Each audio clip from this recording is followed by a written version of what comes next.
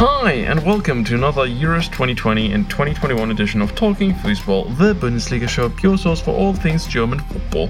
My name is Nick Wiltag, and I'm starting to get really pumped about this tournament. We are in the process of getting out of the group phases and into the knockout stages, and as we all know, that is when stuff is going to get really interesting. However, Germany needs to clear one more hurdle before they enter the most exciting phase of the tournament. And on Wednesday night, Jürgen Löw's men are taking on Hungary, who are a team that potentially still could go through to the next round if they win their match against Die Nationalmannschaft. So, with both sides still having everything to play for, we thought it might be a good idea to do a little preview of the match. And to do just that, I'll be joined by Hungarian freelance journo Jezsely Marozsi to talk about the upcoming match.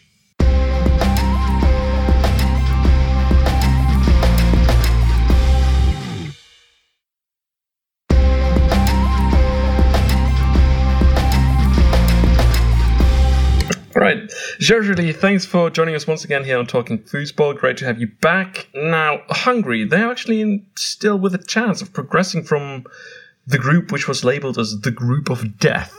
What have you made of their performances so far? I'm very proud of the performances. I mean, I thought before the tournament that it is a group of death and we will be the dead body that will be carried out of the group of death. And we are looking at our first two. If you are telling me that we are drawing one of our games and against France, and we are within touching distance of drawing the other one with Portugal, I would have probably said to you that lay off the drugs. So it was like, I mean, I could have imagined, by the way, a point, but against Portugal and not France. So pretty much the national team is already punching above its weight. And I still find it a little bit unbelievable that we are actually going into this game with that a win would mean a sure progression to the round of 16. So that's like, in this group, come on. Also, it makes me pissed off that we got drawn into this group. Because like in any other, yesterday I was talking to a German TV crew and they were like, but guys, if you are getting drawn to any other group, you probably have a chance for progressing. I was like, yes, that's exactly so. So from any other group, I think Hungary would have a realistic chance to go through at least as a group third, maybe not this one. So yeah, I'm still not calculating with going through. But at least the chance is there. That's maybe more than we hoped for. Yeah, indeed. Well, watching Hungary, and as you said, they were sort of they were fighting with everything they got, and they defended really well organized at the back, fighting for every ball. However, after only 1 point or a massive point from two matches against Portugal and France, they now need to win, as you said. Do you think that their coach, Marco Rossi, who by the way has a past at Eintracht Frankfurt, if you really want to keep this nerdy, 14 matches in the Bundesliga 2 for them, do you think that their coach, Marco Rossi, is going for another approach in the upcoming match, or is he going to stick with the defending and hoping, well, maybe I get a successful counter-attack and after that we just shut up shop and defend with 11 men? Option B. So yeah, I don't think he would change anything. First, because the squad is a little bit limited. I mean, just look at the depth and then look at the depth Germany has, Portugal has, or France has. So it's not the same. I mean, France is playing 100 million players like Dembele from the bench, and we are putting in our number 10, who is Tomáš Cherry from Mezőkövesd, a club nobody ever heard of. So this is like a big difference. No, we don't.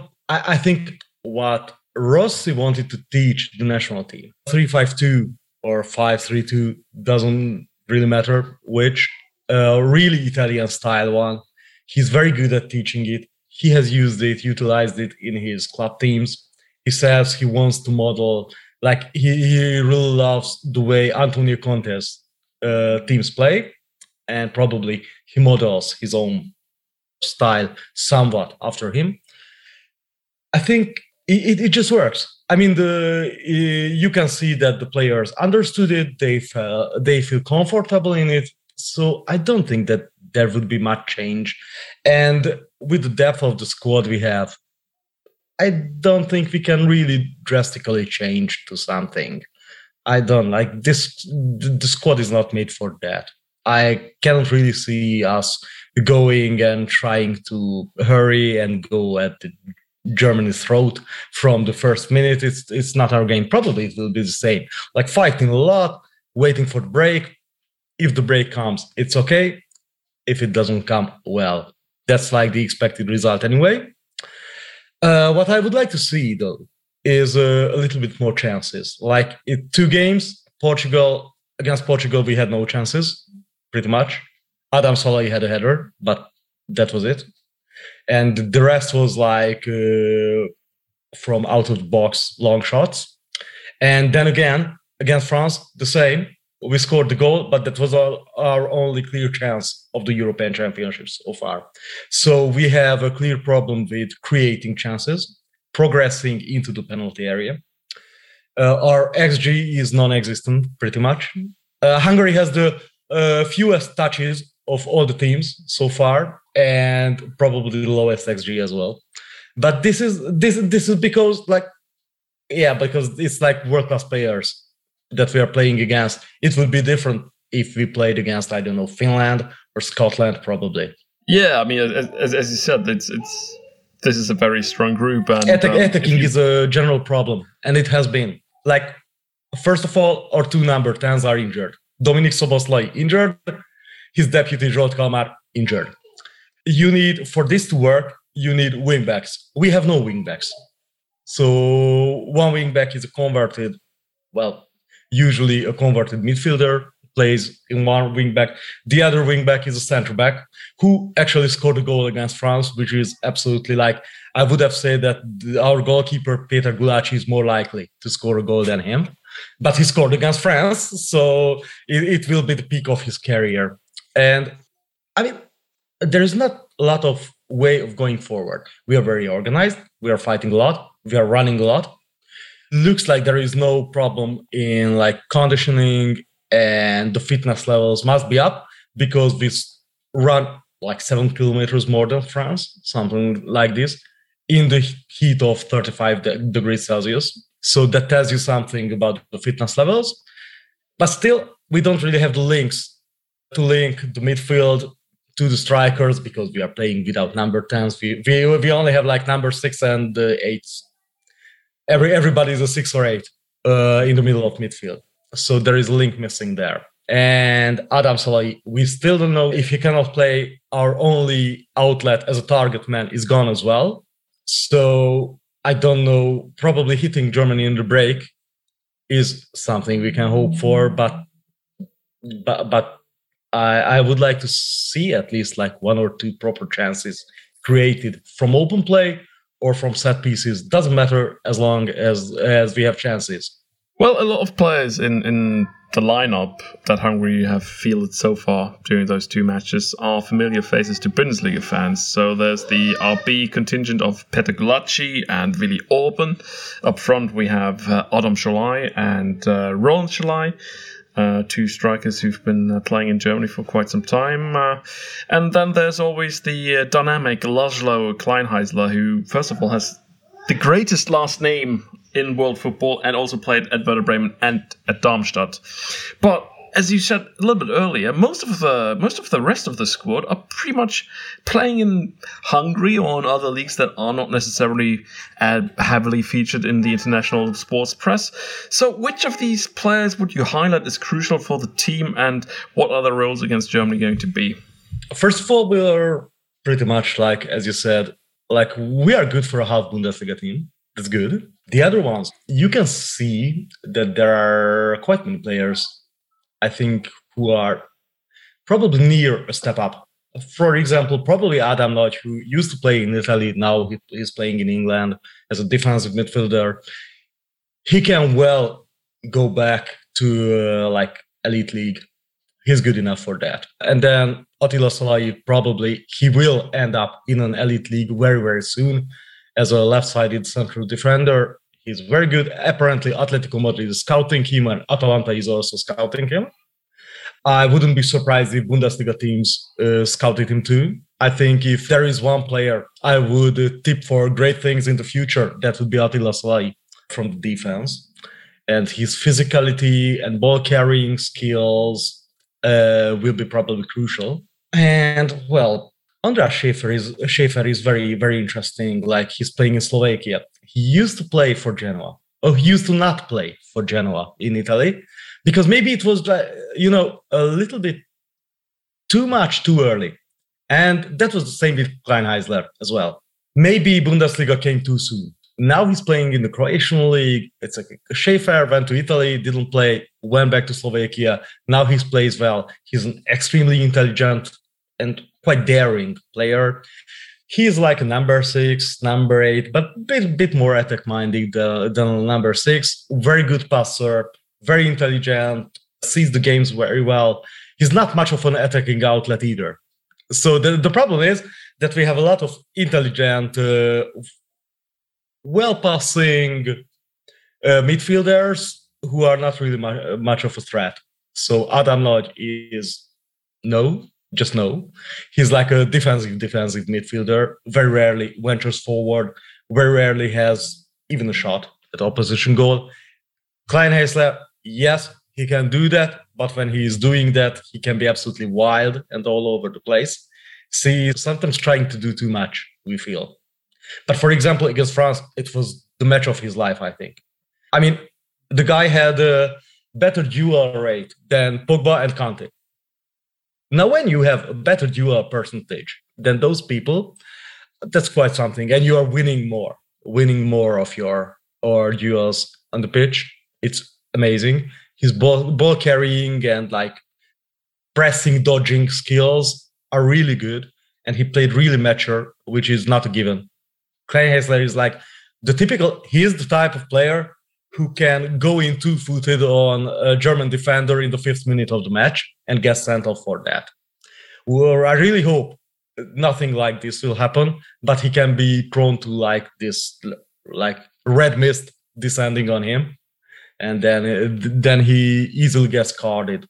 Sometimes he's trying too much. Against France, he was absolutely fantastic. I don't know if he can repeat that. If he can repeat that, that's a very good sign for us. I still don't know how we will score or how we want to. Like, okay, Roland Schalai is a pest. You don't want to play against him. I mean, but like Bundesliga viewers obviously know him well enough from Freiburg, and because he's very tricky, he is drawing and winning fouls very often.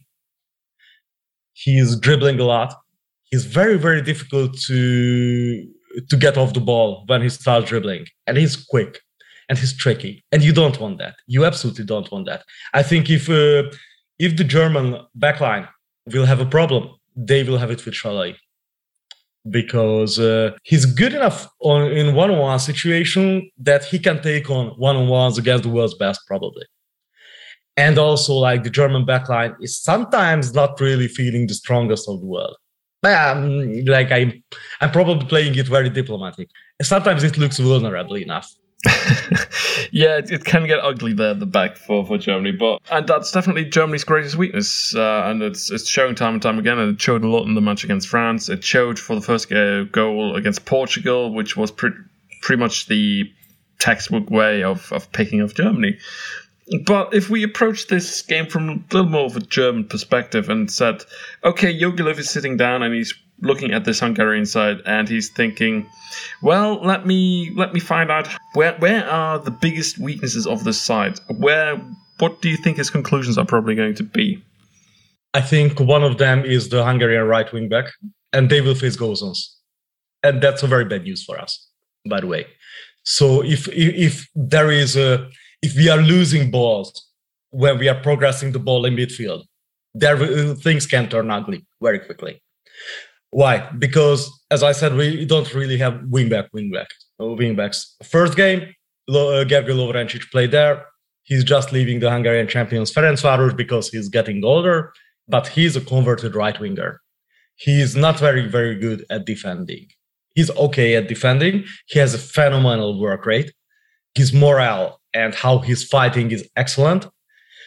but he's very prone to being at the wrong place at the wrong time. Also, sometimes he wants to fight a lot and he's saving balls he never should have saved. I mean, it's the typical, he wants to go for that ball, he wants to keep it in, and then he keeps it in and he slides out, and there is his vacated place on the pitch. And any defender would have booted that ball out or just left it. It doesn't worth going for it.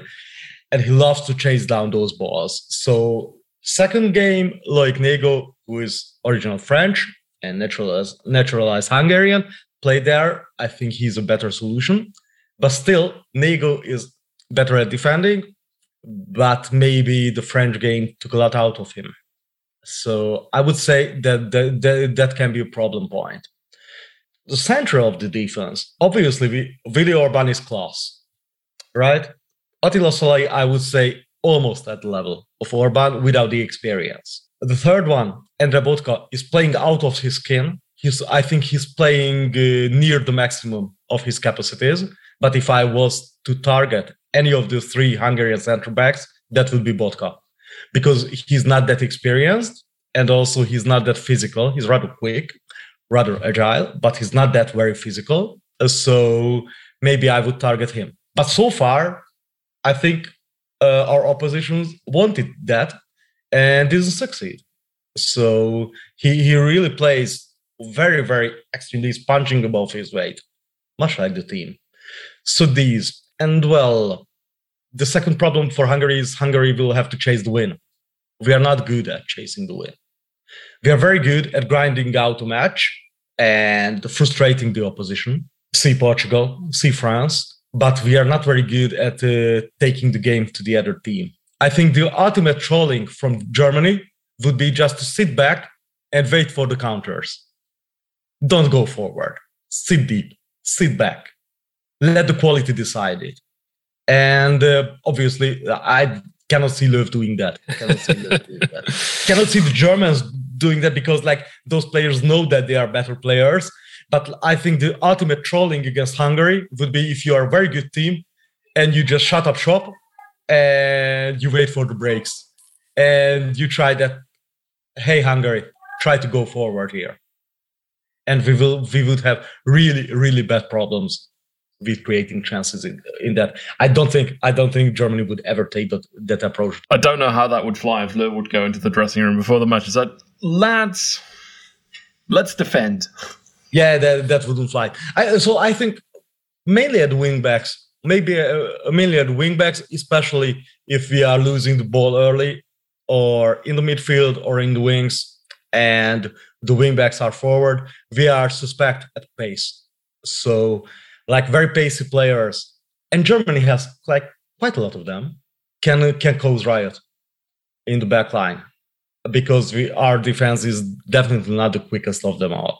Otherwise, high balls, probably not that much of a problem. Very, very quick attacking sequences. That could be how Germany scored the goals against Portugal.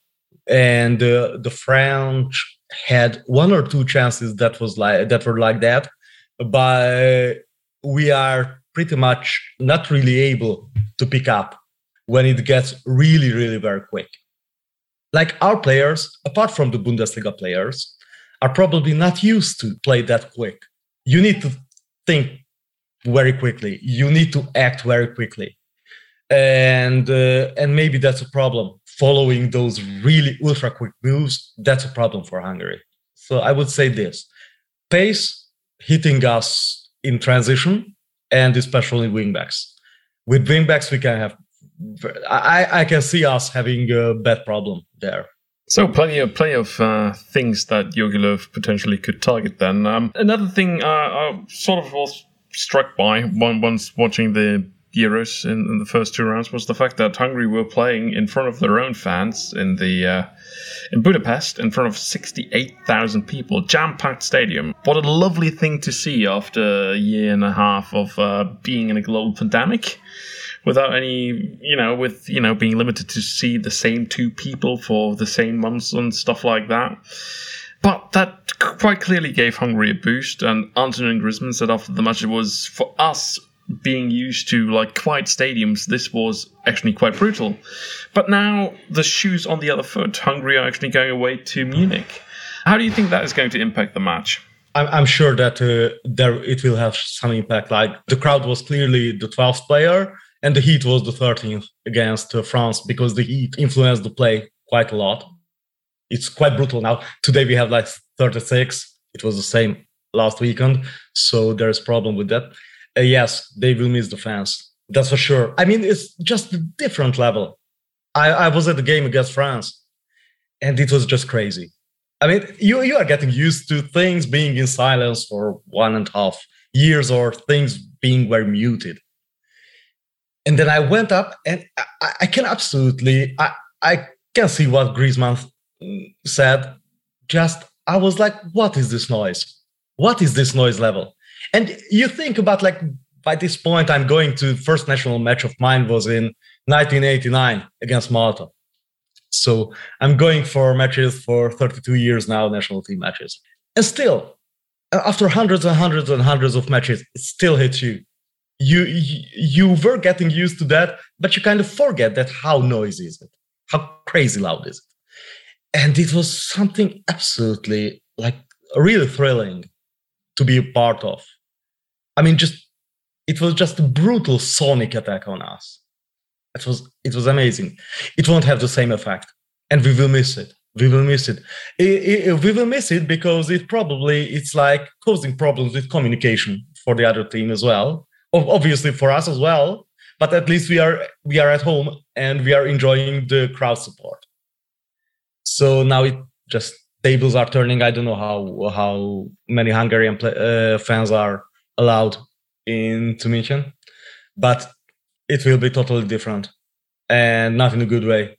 Not in a good way. So maybe we are losing something of this kind of crowd fear factor, or I don't know what. I don't know if this level of players have fear from the crowd or something, or but maybe yes, they are not used to that level of noise anymore. They have to readjust themselves to deal with that noise. So that's gone. That probably makes a little less dangerous for Germany.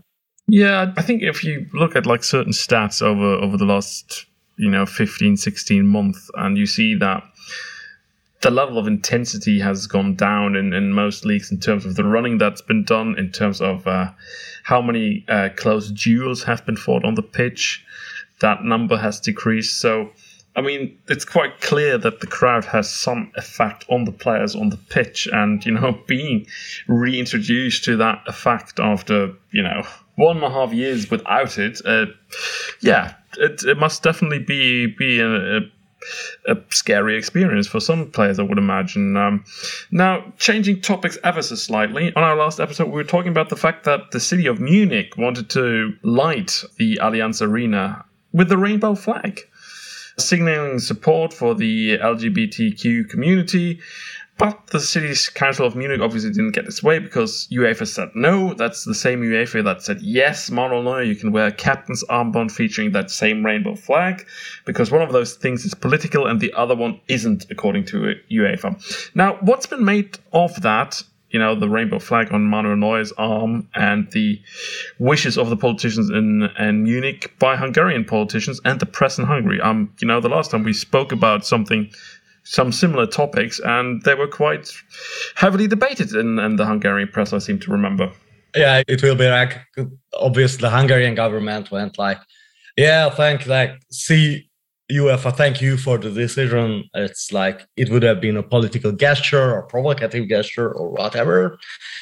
And but then you have to ask about the Hungarian political interference in the Hungarian sports affairs itself. An insane amount of money dumped into sports and dumped into football. So isn't that political in a way? Yes, it is, obviously, because they are getting political capital of that. So it's kind of that is good. This isn't good because the government doesn't like it. And also I think it asks questions about these kind of big international sports organizations. Like, what is politics then?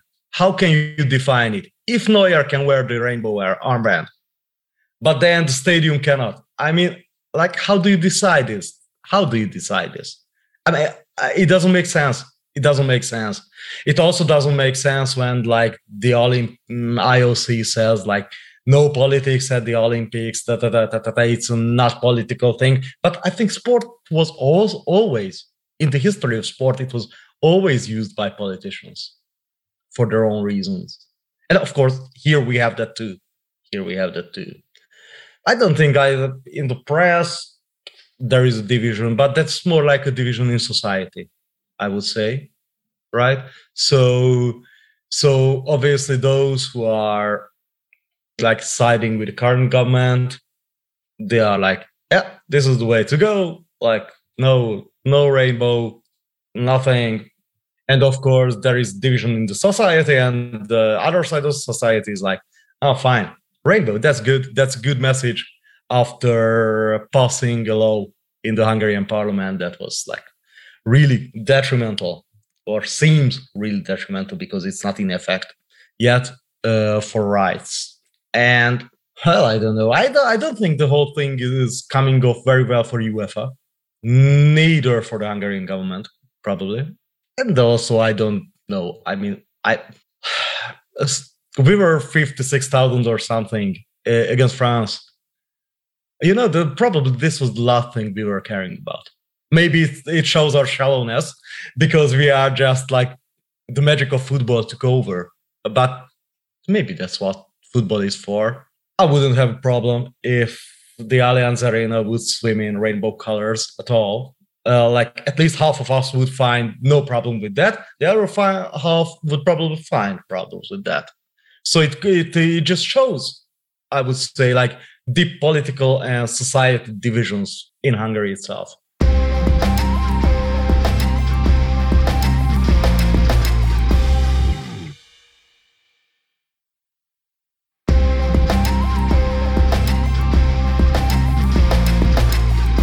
You mentioned being at the match against France. I mean, I just, when I was preparing for this podcast, I came over a couple of articles that had some concerning content in regards of that there are actually allegations, from what I gather, that there were monkey chants against some of the French national team players. Did you hear them when you were at the match? No, the answer is clearly no. But, you know, like, there were insane noise level, so it's really, really difficult to make everything out. And nobody knows it. There are no details. So we don't know anything about it. I don't know what observers or sound mics could have picked them up. In general, yes, Hungary does have a problem with the hardcore supporters, but I think that's like a general problems all over Europe with ultra groups. But a lot of them don't bother to turn up to national games. And Hungary has like quite a hardcore ultra section for national team, which is non-club affiliated. So they are not ultras of Ferencváros or Honvéd or any other Hungarian teams, or their affiliation is secondary. They are first and foremost ultras of the Hungarian national team. So their presence is quite felt in the stands and seen. If you are seeing that, like, everything is red, they're in black. So monkey chants, monkey noises. I didn't hear any. I didn't hear actually anything throughout all the game that would have warranted anything on the part of UEFA. There was nothing, pretty much. There was not even like, it's customary to have some like, I don't know, pro-Transylvania chants and stuff like this. There was not even that, as far as I remember, or not overly. So anything that was picked up was probably isolated. We can get fined against the Portuguese, but because there was a Cristiano homosexual chant aimed at Cristiano Ronaldo, yeah, that will probably result in a fine. But otherwise, like, the crowd behaved quite well. I mean, looking at the standards, monkey noises. I really, if anybody did that, it's absolutely stupid. That guy is an idiot and causing a great deal of harm, right? because that's something that, as far as I see, this is an area which got noticeably better over the decades. Like in the 1990s, monkey noises was a thing. Absolutely. Like that was a huge scandal when Ajax came to Budapest to play in the Champions League against Ferencváros. Luis van Gaal wanted to order his team off the pitch at halftime and don't go back because there were monkey noises, and there were. But this is the kind of thing that I would say that became rare, more and more rare over the times. I really don't remember much problems with that. So that's why I would be surprised. But because it kind of became a non-issue for quite some time. Probably has to do with the thing that, like, well, look at the teams. Almost all of our club teams have black players, for example. So it doesn't really make any kind of sense making this. It almost completely disappeared. Sometimes you hear it, but it's usually more like isolated and from a smaller group of idiots, so to say. I don't know. I really would like to hear what was, because even like Luka Din said he didn't hear anything. And I certainly didn't hear anything. Like the only two problematic things I could pick up was like booing the French national anthem, but that's not a final offense. That's just bad manners, mostly.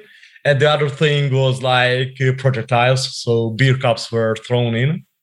But both sets of fans did that. So the French also rained beer cups on Gulaci in the second half, and on their own players as well, and on the referee as well. So both sets of fans were guilty of that, absolutely.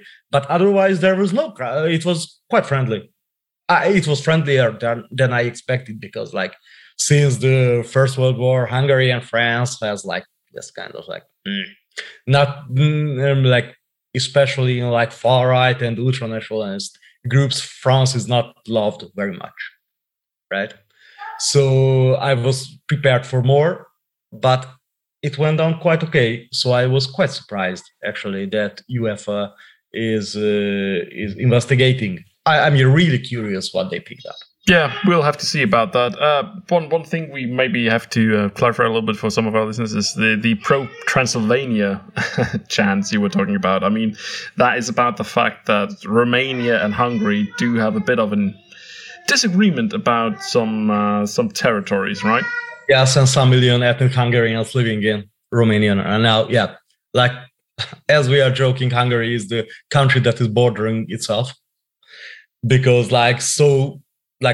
obviously, very quick history lesson, that 2/3 of Hungary were lost after World War I, meaning that pretty much in every neighboring country, there is a Hungarian ethnic minority who simply got on the other side of the border and got stuck there. And yes, that's like, there is usually like pro-Transylvanian chanting, like, let's make it the Magyarországi, which means like Transylvania will be Hungary again. Stuff like this. So these kind of chants are, quite usual. By the way, you can see quite many Transylvanian and Slovakian Hungarian fans coming to Hungarian national team matches. So I also met fans from Kolozsvár, Cluj in Romania, and they traveled all the way. That it's kind of like national team matches are this kind of gatherings which they can participate in. And they are absolutely welcome to that, because they have like, a lot of them have still like, maybe they are living in Romania or Slovakia or Serbia or anywhere, but still like ethnic Hungarians, they are affiliated more to the Hungarian national team, to the country's national team they live in. Sometimes they have a dual affiliation, like they are okay with both or they're supporting both. And, but for a lot of them, it's like Hungary. Yeah. And they come to national team games. I'm probably we will see some of them in Munich as well. Yeah, we were touching on this a little bit earlier, but obviously sports washing, it's a thing. And you mentioned that Viktor Orban and his government have sunk a lot of money into football. So, given that stuff like freedom of the press and speech, rights of the gay community, and other minorities haven't necessarily been something that the Orban government has improved over the years. Actually, I'm putting this in very kind terms, but they've been fucking crushing all of those rights, pretty much. But given that they haven't really cared about that, and that UEFA have sort of a charter of things we care about, things we want to see in this world, and pretty much all those things that the Orban government has worked against are things that UEFA says they care about. But when it comes to Viktor Orban, Budapest as a place, UEFA seems to be absolutely fine with it. So what's been going on? How has that happened? Well, UEFA is probably fine with a lot of things until Hungary promises to get a packed house out, right? Good for the atmosphere, good for the visuals, good for the Euros, and obviously, okay, everybody wants to make kind of a political capital of it as well. Like the Hungarian government wants to show off in a way that, see, we are doing quite well with vaccination rates, like illness rates are down. See, we can do this. That's how we did it in the pandemic. See, ours is the only stadium that is full of fans and life. And I would say that sends quite a strong message, no? Like I was reading Twitter and like everybody was, oh, what an atmosphere! Finally. I hope it doesn't backfire on us in a way. For sports watching, yeah, obviously the government has declared itself like sports friendly and sports supporting, and that was a marked change from a lot of earlier governments since the 1990s that were not really giving many shits about sports. And you can see that, like, sports was an underfunded area, infrastructure was in ruins, but literally in the case of football stadium. So I think it also comes from a genuine place. So actually, I would say like Viktor Orban can be very cynical, and he's a very smart politician. But also like his love for football or love for sports or how he thinks about sports is being good for like the national profile and like the people obviously get their morale up if some sports teams are doing well. This seems to come from a genuine place, I would say. So it's not just like political thinking, but he believes in this. He believes in like Hungarian football can be better. And he said that, yeah, we are dumping money into this area. This is like for us strategic ground, sports in general. Yes, we are supporting it. We are helping it. We are channeling funds into that. We are doing probably the biggest infrastructural change to Hungarian sports and Hungarian football as well ever. Like pretty much by now, all first division teams have new stadium. Second division teams, most of them have something like a new stadium. And then the academies, and then the training pitches. So it goes quite deep as well. And a lot of this was needed because this was a very, very neglected area. Especially like, of course, in the years of like hard communism, sports was used as a political capital as well. And they were dumping some money into sports as well and the infrastructure as well. But then they started to pull out that support. And after 1990, there were much more pressing problems than sports. And the whole thing just ended up a bit run down. And you could see it all over the country. So now the Orban government took a huge breath and like, yeah, here you go. There is the money. There is the support. Do something with it. And it's also a way, for some strange reason, like whoever builds the stadium is usually closely affiliated in some way to the government and like, you know, this kind of dealings. But this is not really just the Orban government. This is like general Hungarian politics at work, but it's maybe like more in the forefront now.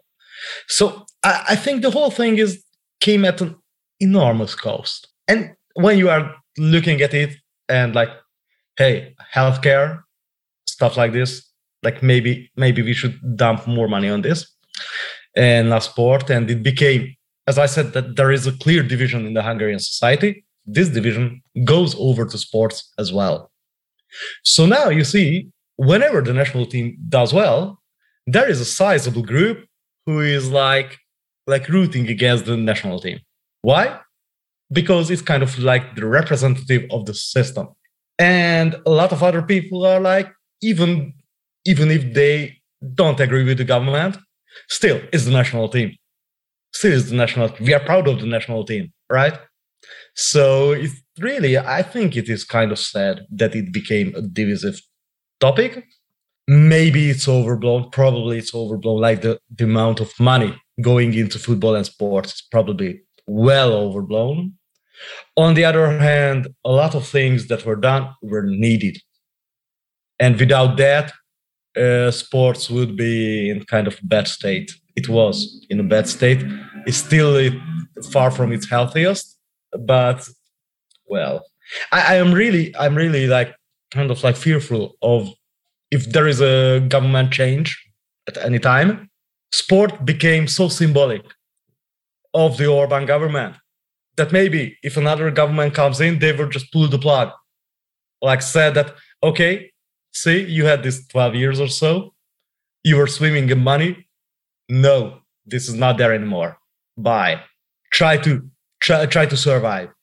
And I don't think that Hungarian sport is fit enough to survive by itself without any kind of state support. So it can really backfire in the long run. I hope it don't get so because I like sports. But there is a real danger of that it became so symbolic that cutting it off would be also symbolic. And, when it comes to this match, and, changing topics ever so slightly again, talking about symbolism, what's more symbolic of the German national team not being favorites in a match and then win it? And win it against the side that has played the prettiest football? I mean, that's pretty much what German football has become known for over the years. I mean, that's the sort of thing that I hear time and time again when I tell people that I'm interested in German football. They say, "Oh yeah, it's the machine. It's machine football. It's they always grind out 2 chances and score, and then it just defend and tackle hard." And say what you want about Germany's 4 World Cups, 2 of them have come against sides that probably should have won the tournament, and one of them came against Hungary in 1954. And Hungary, probably besides the Dutch in 74, probably still the greatest side that should have won the World Cup that didn't. Probably that's the deepest wound for us. Yeah, but given that story passed, how's the matchup between Germany and Hungary regarded in the press? Because I've been reading the German press and the Norwegian press about this match, and they're just preparing for the match like it's a normal international. But maybe it's something more for the Hungarians? Maybe slightly, because again, this is like the symbolic point of what could have been the highest point ever for Hungarian football, and it was not to be. And it's like this wound is really, really, really running deep. I mean, everybody who grew up in a football-loving family knows about 54 and like the Wonder of Bern, which is for us a nightmare. And but no, there's not really much going back to that now. I think even the Hungarian press is like quite realistic in this. They are like, yeah, we are in the group of death. Yes, we can be well proud of what the team did so far, and we are very pleased that there is still a chance for progressing against this game. But it's quite, I think, one of the things we have learned, that the past is the past, and it's long gone. It's long gone. It's like, I can't imagine Hungary for world domination or something like this. I can't really imagine Hungary with its resources doing a very, very deep run at the Euros or World Cup. Well, first of all, we would have to qualify for the World Cup. We didn't manage this since 1986. So I think both the press and the fans became more realistic about Hungarian football in the last, I think I see a shift in the last 10, 15 years. We are kind of assessing ourselves more realistically now, because when I started go to national teams, we were kind of living in the past, yes, or past glory. Like, yeah, of course, like Puskás and like the magical Magyars and everything like that, and we have this huge tradition, 2 World Cup finals and everything. But then you looked at the matches, and the first national team match of mine was Hungary-Malta, and we drew at home against Malta, and it was awful. So in the last 30 years, for my generation, this is what we get. Draws against Malta. Actually, there is a loss against Malta. And there is a loss against Andorra. And there is an 8-1 loss against the Netherlands. And if you are facing this, the drawing in San Marino, no, not San Marino, it was Liechtenstein. It was Liechtenstein we drew against. So if you are getting these humiliating results in a quite regular pattern, sometime after some years, you think, yeah, probably we shouldn't live in the past because we are crap now.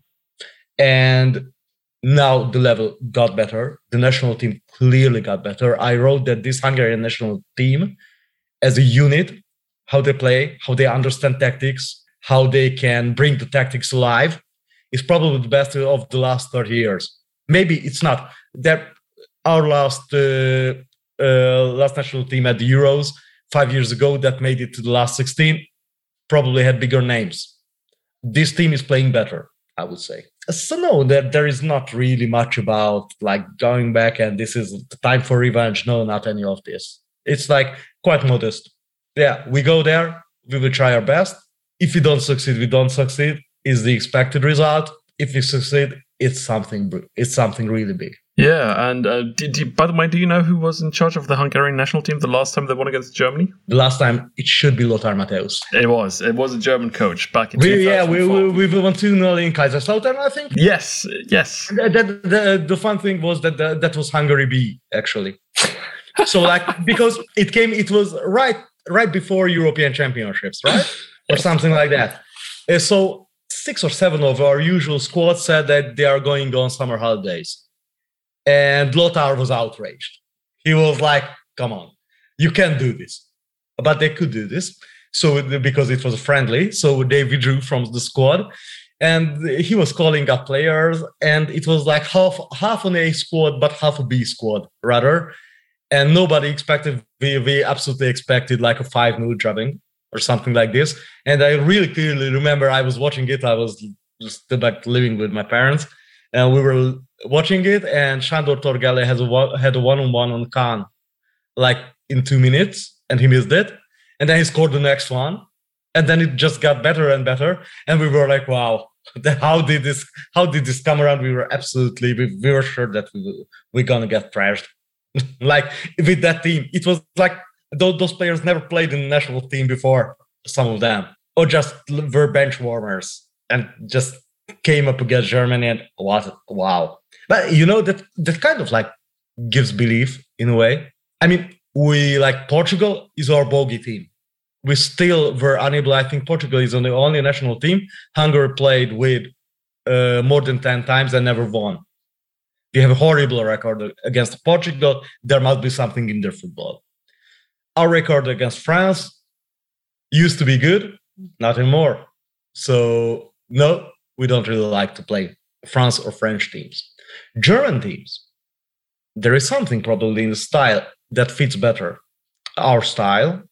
So like some of the German-Hungarian matches I've seen were quite open affairs. I remember drawing Budapest, surely. And so maybe that's still in memory. I mean, winning in Kaiserslautern, that's still in the memory of the players. So maybe some of it is like, yeah, we can do it. Also, like, half of the starting 11 is Bundesliga players or players that had some kind of Bundesliga past. So probably of all schools of play, we are most well equipped against the German style of play because those players got used to Bundesliga opponents and the intensity of how the German teams play, and they know it inside out. I mean, Willi Orban is the product of the German system, pretty much. And so those things maybe give a little bit more chance. We are probably okay equipped against the German style. I will absolutely eat this when Germany will be 6-0 up or something. So what's your prediction for the match? This is going to be my last question. I think we will lose. I really wish that when it comes to the like 80th minute, we will still be in it. So I would say like 3-1 Germany. All right, cool. Before I let you go, can you tell our listeners where they can find you on social media? Yes, you can find me mostly on Twitter at the handle mgergo, or look for Gergely Marosi, and watch me tweet about like mostly football, but when you have to block me, that will be about rhythmic gymnastics and gymnastics, because that's my other favorite sport. So if you are seeing me firing off 80 tweets after each other about rhythmic gymnastics, there is something going on in rhythmic gymnastics. So then the football fans have to block me. Otherwise it's mostly football and Hungarian football. And I try to get like a little bit deeper into like these, as you said, like not very well-known Hungarian players, because there are quite a few, I think, that would deserve the attention. Excellent. Once again, thanks to Gergely Marosi for joining us on Talking Foosball. It's always great to have him on. We'll be back during the break between the group phases and the knockout stages with a match review of Germany-Hungary, and that is to come later on in the week. In the meantime, make sure to follow our podcast on Twitter at Talking Foosball. If you want to hit me up, Nick Wilthagen, that is, you can do that at Your Musings on Twitter. And if you have the time and you don't mind, give us a rating on iTunes, tell your friends about us, and make sure to subscribe to this podcast wherever you get your podcasts. Hope you'll be listening to our next episode as well. Until then, it's goodbye for now.